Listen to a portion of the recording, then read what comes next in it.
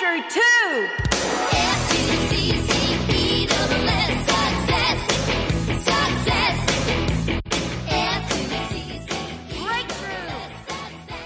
What is going on, Breakthrough Success listeners? Mark Burry, the business freelance writer, here today. In this episode, we're going to talk about a very important topic, which is wealth. And we could cover so much ground in this topic, but we're going to focus on cash flow.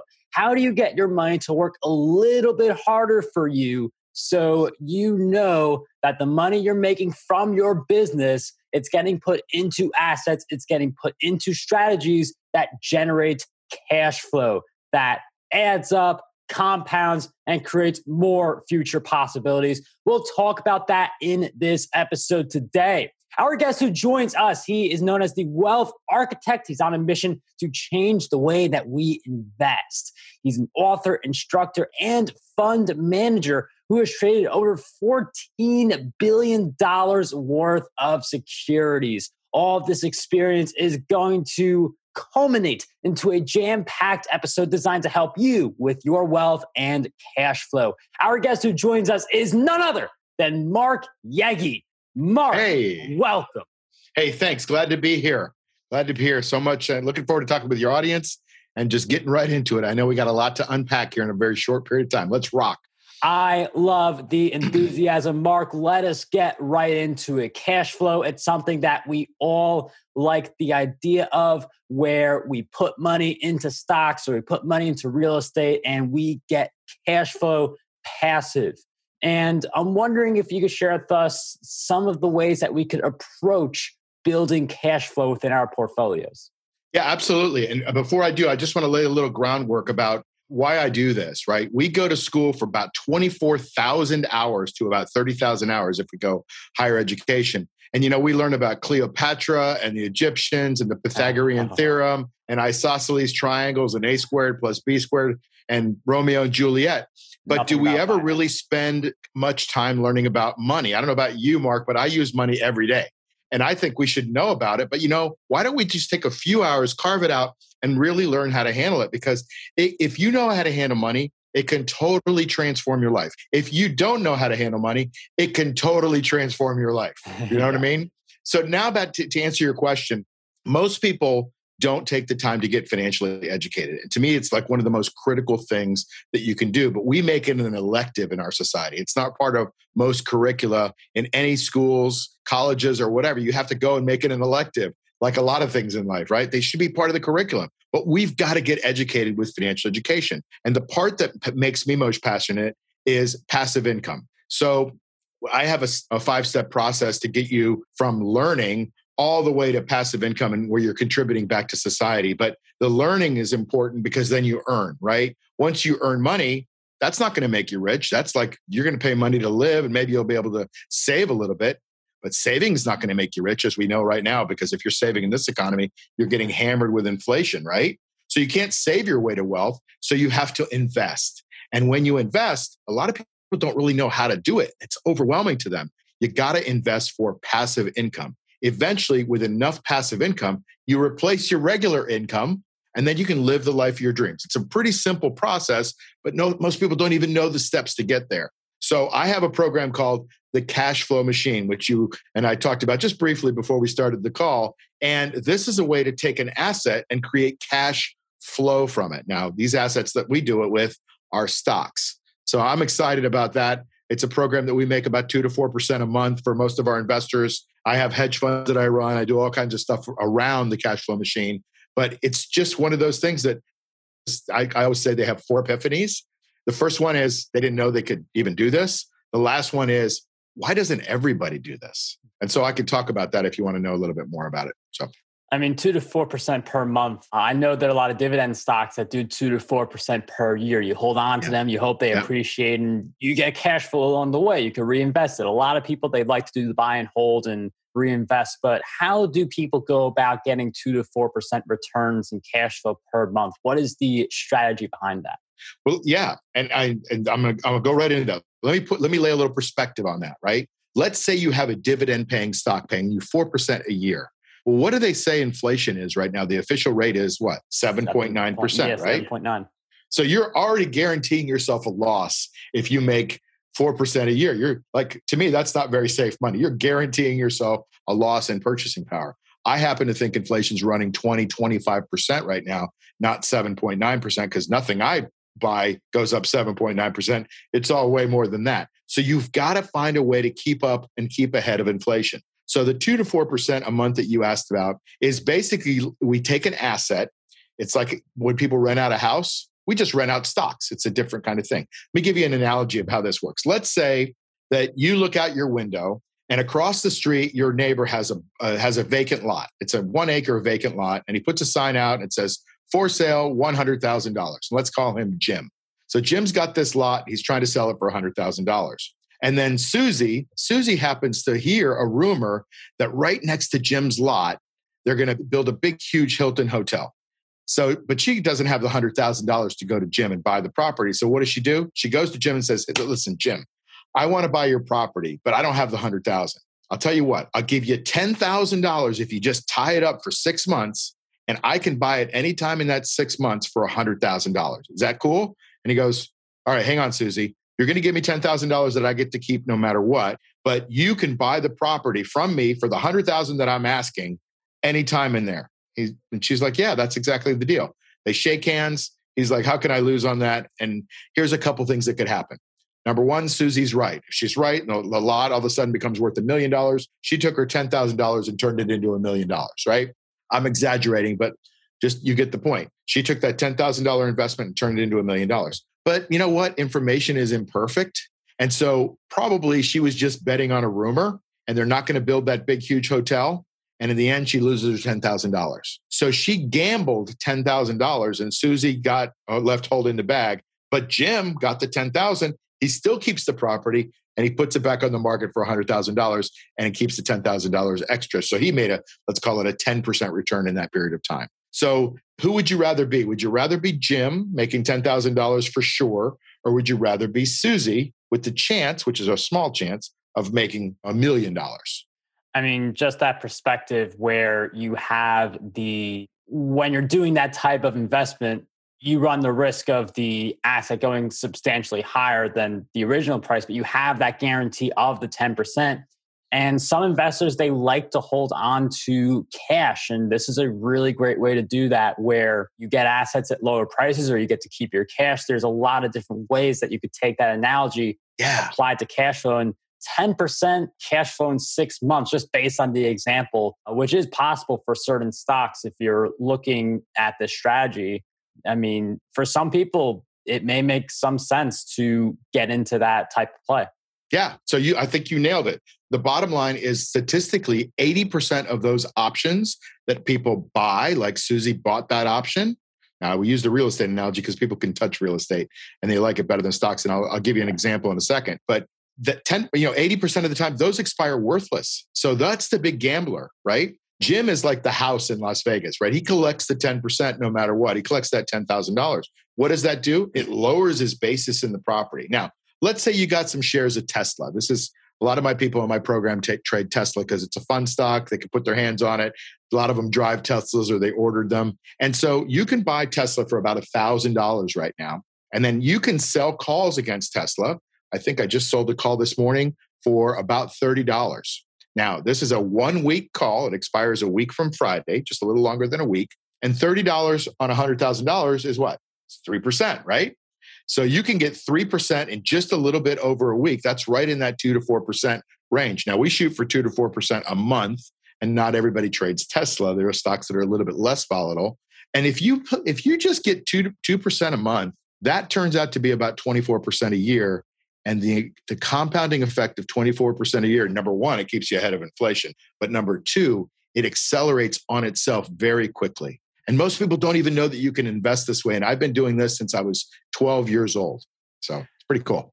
I mean, when you're selling options and you see they expire worthless, like you get this free money idea where you did nothing, you just paid attention a little bit and you got paid. One of the things I want to go into though is I want to address one of the weaknesses. I'd love to hear your take on this, especially for people who feel married to a stock where they don't want to give up those shares and then they feel like they have to buy to close their position. What's your advice for people in that regard? Like, would you just say learn how to divorce yourself from the stock, or just only stick with the companies that you feel comfortable with the option?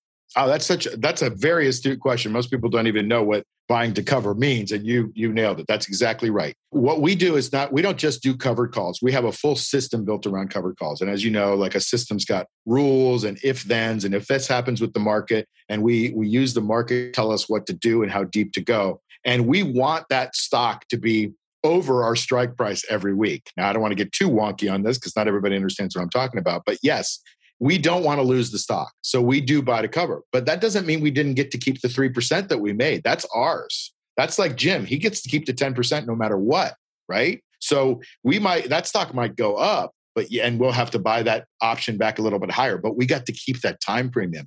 And we call it the juice in our program. We got to squeeze the juice and keep the juice after we collected it. And if you just do that over and over and over again, we call it renting stocks. Instead of renting your house or renting an apartment complex, you can rent stocks, and you can turn a stock into an income producing stock, even if it's not a dividend payer like you brought up at the beginning of the call.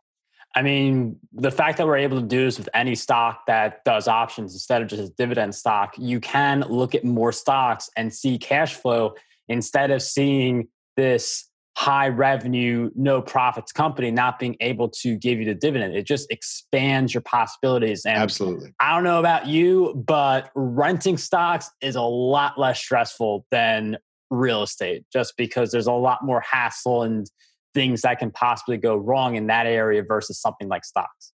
You nailed it. Yeah, there's no toilets that you have to go clean at 2:00 in the morning when you're renting stocks out. And the beautiful thing is that you can do it, and it's not for every stock. Here, I'll just give you a little bit of a tidbit into what we teach in our we have a mastermind program that we recommend that people get into, and it's a full course. We've got 3 courses actually around it, but we have calls like this. We have chat groups. I do mentorship for that course and that mastermind group. So it's a very hands-on way of making money. But here are the cornerstones of the system. It's you buy the right stock in the right market. Can't just buy it in any market. Like, this has been a tough market until this week, right? The right stock in the right market at the right spot on the chart. And then you squeeze the juice. That's the 4 cornerstones of what we do in the cash flow machine. And it's a bunch of rules. So anything worth doing is worth doing well. So you got to learn some rules. Certainly there's some time that you got to invest in doing it. But on the other side of it, you get a system that you get to use for the rest of your life to create passive income. We call it safe, reliable income. It's really cool. And what would you say are some of the elements of the right stock? I know you talk more about this in your program and how you train people, but I'd love if maybe we could share some insights just to give people a little bit of a teaser. Sure. And this is not for every stock. I know people that have taken my course or been in the mastermind group. We've tried to dissuade those people from buying the wrong stock. They buy the wrong stock, which is usually a cheap stock, and they end up just losing a bunch of money because those stocks move all over the place. And trading is emotional, Mark. 90% of what we do is your mindset. And when things are going against you, you've got to have rules. That's why we have them, so that you can not make emotional decisions. Because when emotions go up, intelligence goes down, and vice versa, right? So we want to make sure that we stay unemotional. But give you an example. You want a stock that's growing, not just growing as a company, but growing their earnings and growing their sales. Good quality earnings growth and sales growth are really important. It's really the lifeblood of what a stock will trade on, because stocks trade on future earnings and future growth of sales as well. You want to trade something or invest in something that's got something new about it, like electric cars, pretty new. iPhones, if it's not necessarily new, but boy, they keep coming out with different products. I used this AirTag the other day, got one on my car, got one on my phone. People are putting them on their dogs. You can find all these things all over the place. So Apple's making all these new, really cool, cutting edge products. If you go with some of these older companies, they're more stable and they're not really cash flow machine stocks. So you want to buy stocks that are breaking out, that are moving forward, that are making good growth, and have some exciting, we call it exciting companies that are solid. I mean, just that idea of picking some faster growing investments, they generate more buzz and attention. Like, you hear about FANG and it's like, okay, we know who those players are already, but being able to see a new player, like a few billion in market cap or maybe even more than that, there's just more movement you can have in a shorter time frame. You mentioned emotions, and I feel like that is so important for any trader, regardless of whether you're trading options, you're just trading in general, or you're just looking at your portfolio and you're a little nervous about inflation and the Fed raising rates. Sure. How do we manage our emotions during what's always going to be uncertainty? Like when the Fed rate, like that stuff becomes old news, like something new is going to pop up. How do we manage emotions in eternal uncertainty? The easy answer, the smart ass answer is to turn off the TV, right? Because their job is to get your eyeballs, to get your emotions all riled up. And that's what happens. The market gets driven by emotion. So people call me and they go, hey, why'd the market go down? Well, there's only one real answer: more sellers than buyers, right? But people always want to attach their brain onto some piece of news. Oh, there's a war going on. Oh, there's a shortage of this. Oh, there's some kind of pandemic. There's some problem. And if you can divorce yourself from that, because the market usually knows that before you do. And if you're trading on it, you're trading on it. So you want to be able to divorce yourself from those emotions. And the way I do it is I make sure that I follow the institutions, the big money. When somebody's buying $1 billion worth of a stock, I want to be on their side. I don't want to be against them. And and that's what one of the important components is of buying a good stock, is making sure that the institution is with you. When the institution is with you, then your emotions become a lot more in check, right? Because you're doing the same thing with the big money, and you're kind of going along in their wake, and that really helps you keep your emotions in check. And I love that the institutions is kind of like social proof, where if you see someone with like a lot of followers, or you see like testimonials and stuff, you feel more confident. How do we follow the institutions and track what they're able to purchase? Like, is there a way we could easily do that? Yeah, it's way easier than most people think. Most people think you got to go to the SEC site and pull up what they're buying and selling. It's all just on the chart. You can see the volume and the price. So the price is the most important thing, right? But at the end of the day, if you can put volume characteristics with the price, and every chart shows the volume below it, then you get like, it's like watching a football game. You can get the one guy going, hey, he ran 5 yards, but it's the color commentator that gives the whole picture and really makes it exciting, gives you some history or whatever. It's the same thing with the volume. The volume is like the color commentary on what the price is doing. So that's where you see your emotions. And I always say institutional investors, they leave footprints, right? Big volume days, big spikes up in days. That's the big money buying the stock or selling the stock. And you got to pay attention to those big spike volume days or weeks. And this volume, I mean, just being able to track, like you see outliers, like that's a really good sign. What's your resource for being able to track the historic volume? Because some people may just stumble upon volume and see what it's like for the day without any context as to whether this is a spike or a regular day. Yeah, sure. So I use a 50-day moving average. It's almost on every chart. It shows you the bar charts at the bottom for the candles for the volume, but then it'll superimpose a little line that kind of draws this 50-day moving chart. It's usually a fairly smooth line because over 50 days, it smooths things out. If you have a shorter time, it's a little bit more volatile. So that's kind of what I use, is the 50-day moving average. And when things stick up over the 50-day moving average, we call those little skyscrapers, right? So when you have a lot of skyscrapers, that means there's a lot of volume. And if there's a lot of red candles, that means there's a lot of selling. And if there's a lot of green or blue candles, that means that there's a lot of buying. And so that's what you need to kind of take note of. Is there a lot of buying from the institutions? Is there a lot of selling? If it's these little candles that aren't even above the 50-day moving average of volume, they kind of don't matter. You really got to pay attention to the big volume candles, especially on the longer time frames like the weekly charts. And I love having this conversation because there are two main ways to really look at stocks. You could look at fundamentals, or you can look at charts. You can look at a little bit of both. Here, 50-day moving average, that is a chart indicator. I'm wondering, do you balance the chart and fundamentals? Do you prioritize charts, or do you say I only look at fundamentals and the charts are a nice bonus? How do you mix those two together? It's both. So here's one of our rules. And I'm kind of giving away all the secrets. That's okay. You guys are cool. Before you get into a stock, fundamentals are really anything that doesn't have to do with the chart, like who runs the company, what kind of products they make, what their numbers are, anything that's not on the chart. Those are fundamentals, right? So I always say 80% of your analysis before you get into a stock is fundamental and 20% is technical. After you get into a stock, it's 80% technical and 20% off the chart. Right. Mm-hmm. So you're using the chart and the footprints that the institutional investors are leaving to help you make your decisions. But we get something skewed in our favor in the cash flow machine, and that's that we get to create that income every week, remember? So if the stock is at 100 today and we got $3 for selling it again, so by the way, that $30 I mentioned, I think before, was not $3, it was $30. So that was the 3%. But if we got on a $100 stock, if we got $3 for the sale and we created that 3%, we just brought our basis down to 97. Now the stock has to decline 3% for us to even lose money. Imagine doing it again next week. Now it's got to go down 6% for us to even lose money. So if you can continue to do that, you can eventually end up with a free stock that just pays you cash flow. And cash flow is one of those things that we like to talk about because passive income helps you retire early, helps you create the life of your dreams, helps you really just manifest the life that you want, because then you're not trading your time for money. You're trading your money for time. We think that's an important aspect of what we do. And 2 to 4% cash flow per month, that's going to be something that compounds really nicely over time. Sure. Mark, I'm wondering if you could share more about your resource and just some of the other places we could follow your work.